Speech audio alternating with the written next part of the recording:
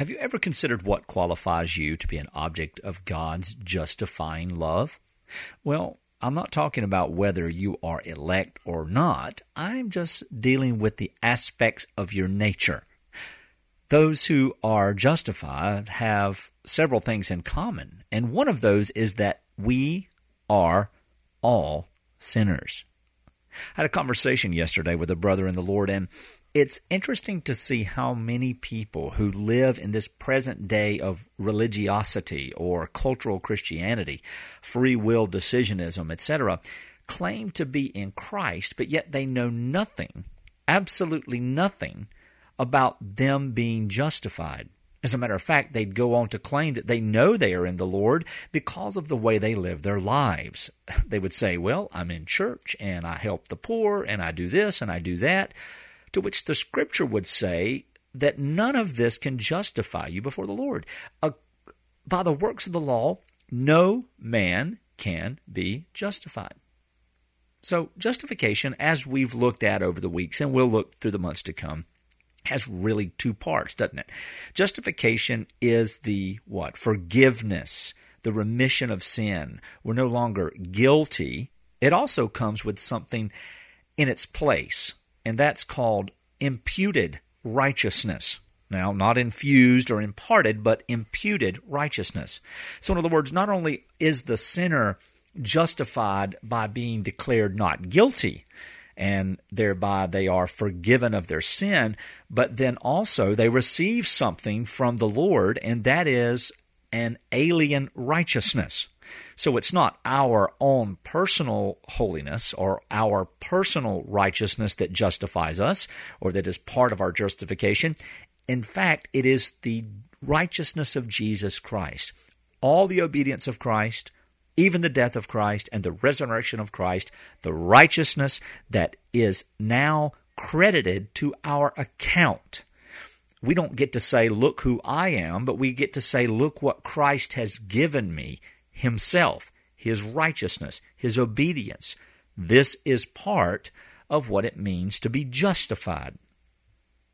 Now let's close this conversation out with why this is necessary to the end of salvation. Well, because yesterday we were in Romans chapter 8 for a few verses, and Romans 5 the time before. And in Romans 8, we see this grand order of salvation. And we see Paul place the essence of these things in the past tense. And we see him say that we're glorified. Now, think about glorification. That is the day when we, as the elect, those who have been regenerated, who are justified, who are redeemed, who are forgiven, etc., we will be whole, never to sin again, fully made in the image of our Lord. So, when it comes to this time, how can God justify someone who is not really righteous? You see why we need the righteousness of Christ? Because no matter what we are in this life, there's one thing we're not, and that is perfect and obedient to the measure of God's law. But praise the Lord for His glorious grace that He justifies us through the finished work of Jesus Christ, to be believed by faith, to be received by faith.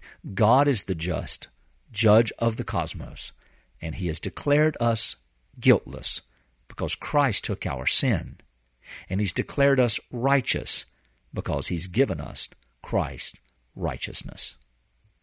Now, you might ask the question here at the end, why are you teaching this over and over again? Well, let me leave you something pastorally to think about. How often do you really labor over the grief and the guilt of sin in your life? It's not a bad thing. It's something that the Holy Spirit does for His children. We are convicted of sin. But sadly, many of us stay mired in the guilt of sin that is not ours to bear. We can come, as the Scripture says, bold before the throne of grace. This is the throne of God. We can call Him Abba. Why? Because He's adopted us. But God cannot adopt things that are objects of His wrath. Therefore, we are objects of His mercy. And the beauty of that is that we are guiltless and we will not receive condemnation. Why then do we so often condemn ourselves?